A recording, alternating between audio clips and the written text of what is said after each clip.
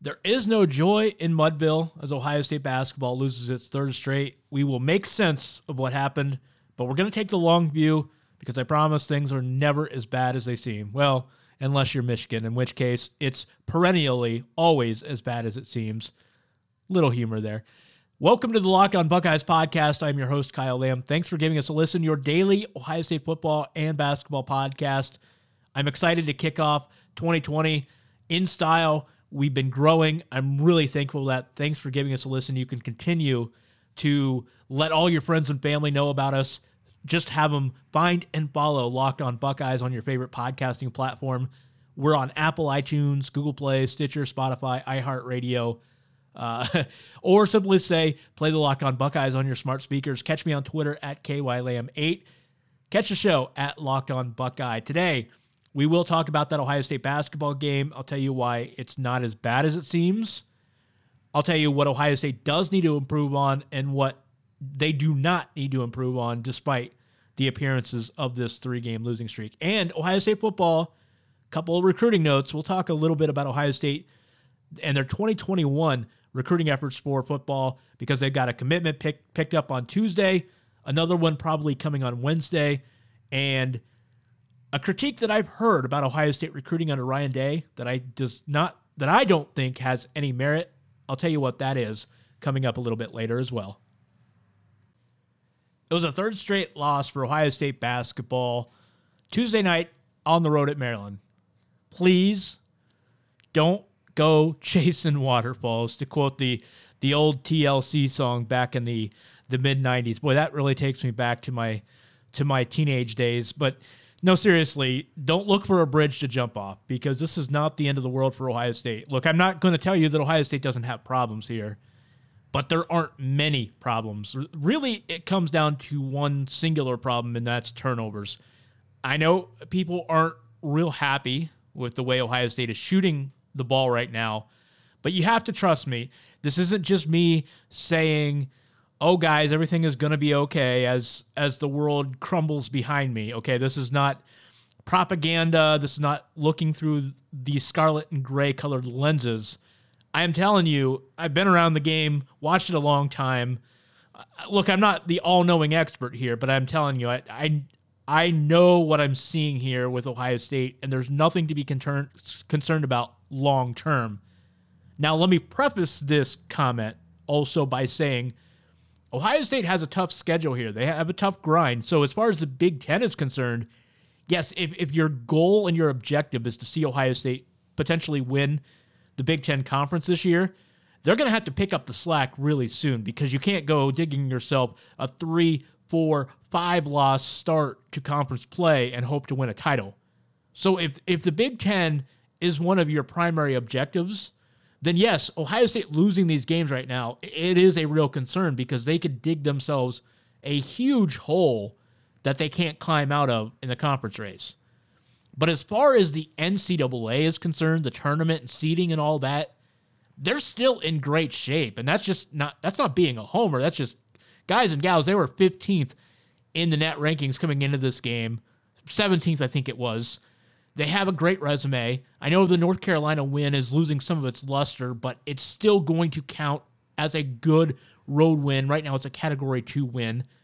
The committee will take a look at that at the end of the season and realize that it was won with Cole Anthony and before the rash and pile of injuries started for North Carolina. They still have wins against Villanova and Penn State and Kentucky on a neutral floor.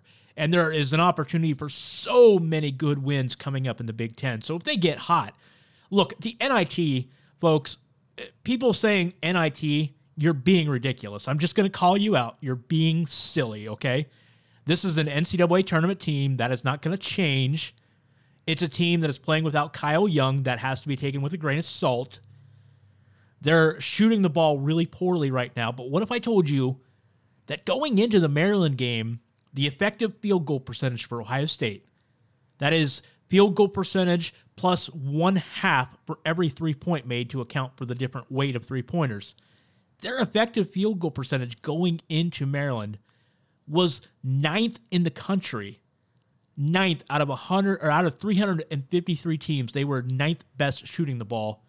in effective field goal percentage. So, folks, Ohio State is fine. They're in the middle of a 3-game slump. I would go so far as to say, because in these last 3 games combined, they're shooting like a combined 34% from just in shooting percentage in general, okay? I would go so far to say if they're shooting even 40%, 41%, then you're likely to see 2, maybe even 3 wins out of these last 3 games. Maryland was number 12 in the country. It was a road game. West Virginia right now is number 16 in the country. That was a neutral court. I know it's technically in Ohio. It was a neutral court game officially, and West Virginia did have a lot of fans there, to get to their credit. So that was a neutral game. Wisconsin, I know you should beat Wisconsin at home, but don't be deceived by the record. They actually were playing a lot better finally. They had beaten Indiana by 20. They beat Tennessee by 20.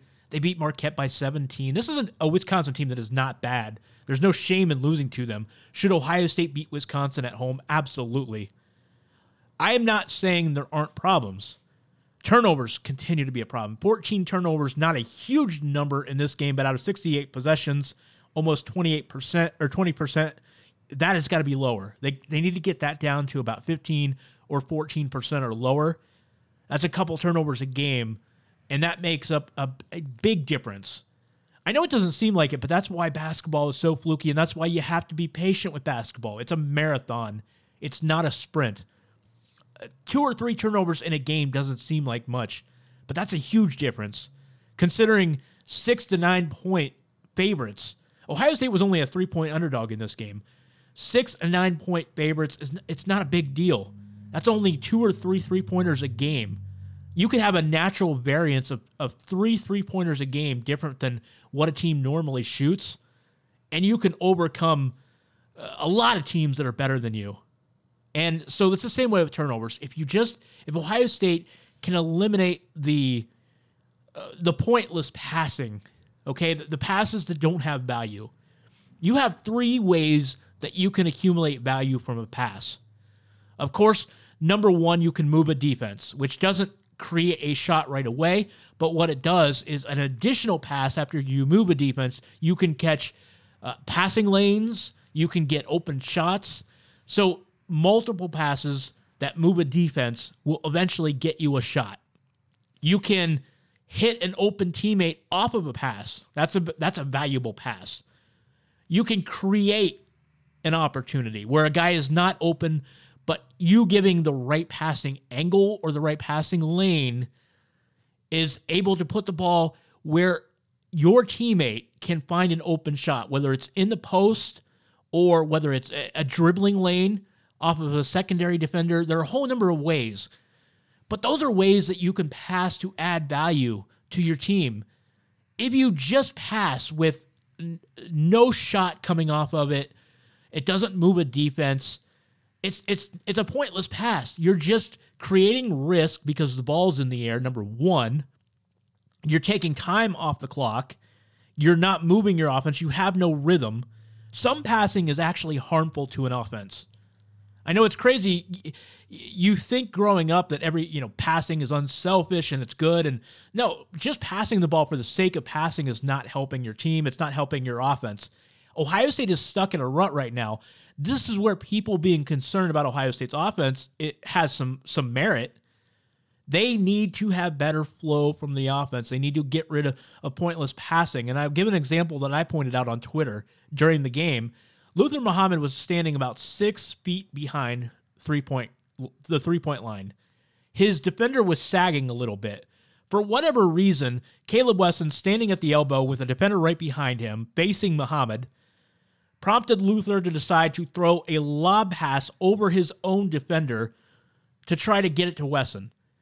Now, that pass made no sense because what is Caleb going to do with that? He's not making a post move in the high post on the elbow. He's got a defender on him, so he's not doing anything with it. It's not moving the defense. People were standing and watching. His own defender made a great play, by the way. He got a really insane level of elevation and picked the pass off. But that goes to the point. That pass was not going to help Ohio State. Even if it's caught by Wesson, it doesn't move a defense. It doesn't help. By the time it even gets to Wesson, if it did move a defense, they have time to recover. So provided no value for Ohio State. The Buckeyes are doing too much with the ball without thinking about what their next move is. And that's a point that I hit on the other day. They're dribbling the lane without thinking about what they'll do if they get stopped, okay? If they don't get to the rim, what are they going to do with the ball? They're not thinking about that. They're passing in the post just for the sake of passing it to the post player, Caleb Wesson. But they're not moving a defense. They're not getting it to him correctly. They're not getting it away from the defense where he can do something with it. So if it's not picked off, it's just allowing time for them to double or triple team him. Ohio State does need to fix these problems, but they're being exacerbated right now. People are perceiving it to be worse because of the shooting woes. Because of Ohio State shooting the ball so poorly right now, it looks a lot worse than it is. It's a combination of facing a good schedule and shooting the ball. So all of these turnovers and the sloppy offense is being magnified. If they were shooting at 50%, you wouldn't be looking at this team and say, oh, they're so bad. Because while they do have problems passing the ball and taking care of the ball, it's just magnified with the shooting right now. As I said, Ohio State is still a top 10 shooting team, or was going into this game. It's probably dropped. As I'm recording this, I don't have the updated stats. They probably dropped down a few spots. But they're one of the best shooting teams in the country. They're just going through a slump. Basketball is a marathon. It's not a sprint. I think also, this is another point I mentioned on Twitter. I really think the Maryland game specifically was also exacerbated by the ball. Maryland, of course, is an Under Armour school. They use an Under Armour basketball. Under Armour basketballs are said to be a lot slicker than other balls. Shane Larson, my man, the Game Time guru, he does the Gridiron Game Time on my Unscripted Ohio network. He mentioned this too. Nike Elite is another ball that's very slicker than most Nike balls and Adidas balls and Spalding. Same way with the Under Armour balls. If you watch this game really closely, you notice the announcers mentioned the ball getting loose for Ohio State a lot and having a harder time holding on to it. And if you also notice, at least 4 or 5 times they mentioned the ball clearly didn't look right out of the shooter's hands for Ohio State. I really think the Under Armour ball was giving them fits. I know several times in the past when Ohio State would go play up in the Kohl Center against Wisconsin, Ohio State players always complained about the ball that Wisconsin used. It was a lot slicker, and they had a hard time shooting the ball. And you may remember a couple of high-profile losses up there in Madison. And this can affect a shooting team, and when you're already in a slump, shooting the ball with a ball that you're not familiar with, that's a lot slicker, harder to grip, you could see it with the Ohio State players. They were having a hard time gripping the ball. It just wasn't coming out of their hands right. It was coming off their pinky to the side. They didn't get a lot of rotation that they normally get. And the result was clear. They shot 31% for the game, 5 of 27 from three-point range. So I think the ball contributed. I'm not blaming the loss on the ball because Ohio State has not been shooting well the last couple of games. But I just think that they're in a slump right now. They're playing without Kyle Young. When you have the ball on top of that, with a couple of the turnover problems that they have, some of the turnover problems that they have, sure, Ohio State is not playing well. But again, not to beat a dead horse here, it is a marathon. It's not a sprint. That's why basketball plays 30-some games instead of 12. It takes a lot more games for a proper sample. You could say that maybe there's a little bit of regression going on. That's possible. I don't think that's it. I think it's a slump. There's a difference between a regression and a slump, okay? Sometimes slumps happen. It doesn't mean you're regressing. It just means that eventually you're going to go through your peaks. You're going to go through your valleys. Sometimes they'll even out. Sometimes they're going to go back and forth. Ohio State is in a slump. It's not going to continue all season. Now, again, they do have to get things moving really quickly because it's a really treacherous Big Ten schedule coming up, and they can't afford to dig themselves a hole. Don't go thinking crazy things like the NIT. That is not a problem. They're going to be an NCAA tournament team. And even if they fall down to a 5, 6, 7 seed because that they have a really, really tough middle of the season stretch, it doesn't mean that this team isn't good enough or capable of going on a big run in the NCAA tournament. We've seen it so many times where a 4, 5, 7, even 9 seed makes a run, gets to the Final Four. So that can happen. Ohio State will be fine. Again, I'm not saying that with a whole city collapsing behind me. I'm not being a homer here. I'm telling you what the numbers say. I've seen this movie before. Shooting slumps happen in the course of a season to almost every team every single year. And I really think shooting is the biggest culprit. That's not to say it's the only issue, but the turnovers, if not completely rectified, I think they'll get settled down. I'm sure the shooting will get better. They're not going to continue to shoot 30, 35% game in, game out. It's just not going to happen. It'll happen again, but it's not going to be a widespread problem, I promise. So the Buckeye basketball team slipping and sliding right now to a 3-game losing streak. They're back in action this weekend at Indiana.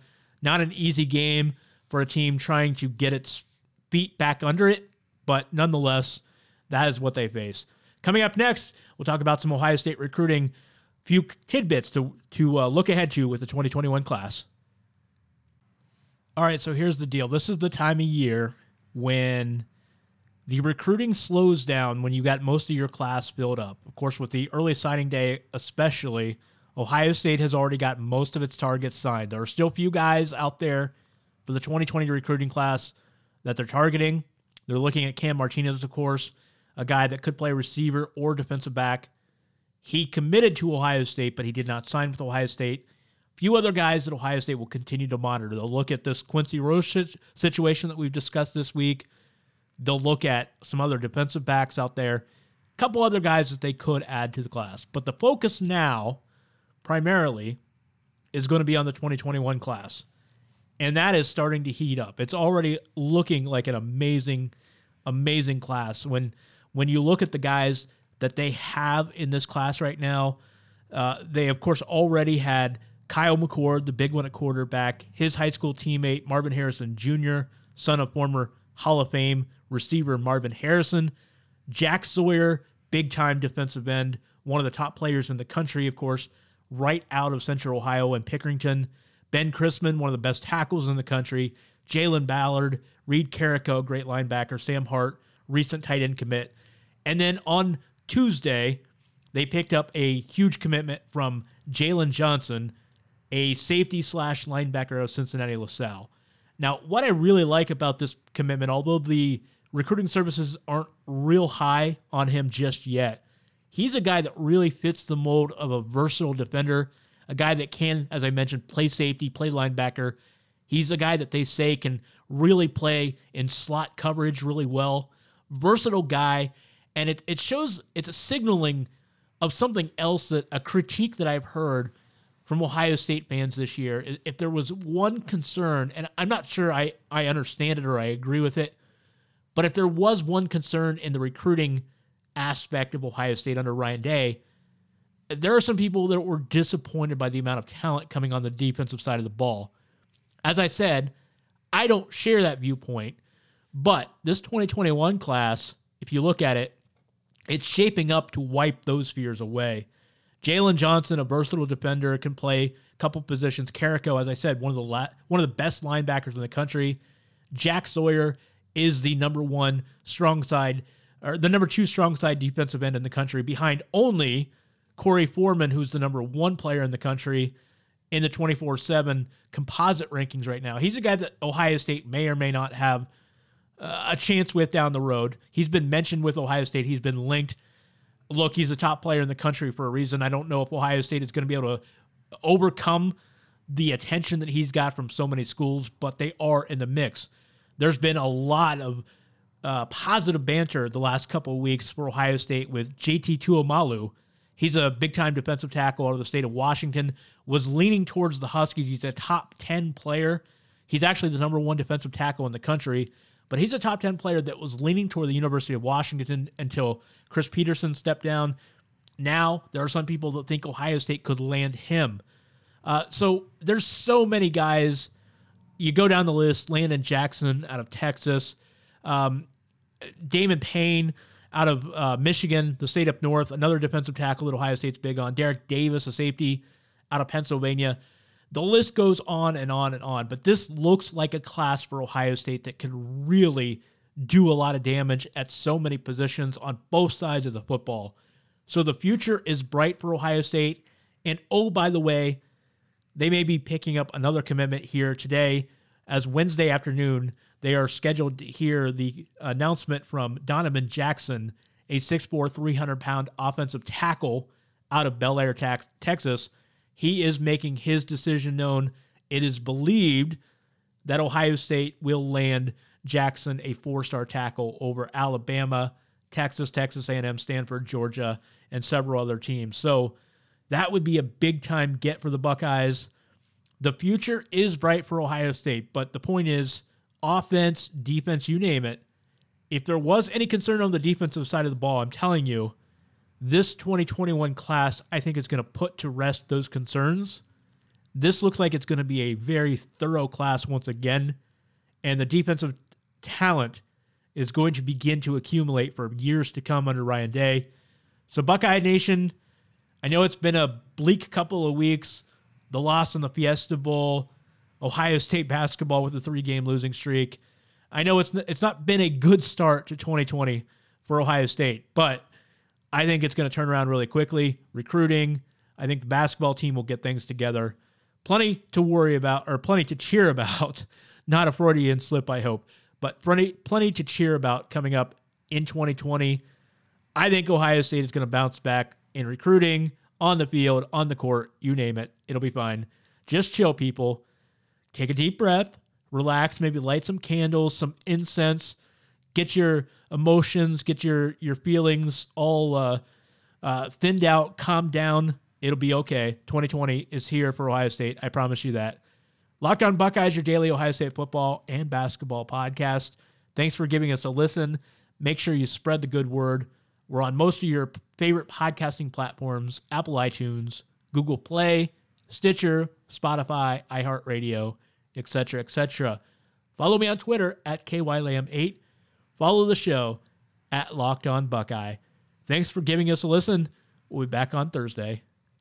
Have a good one, everybody.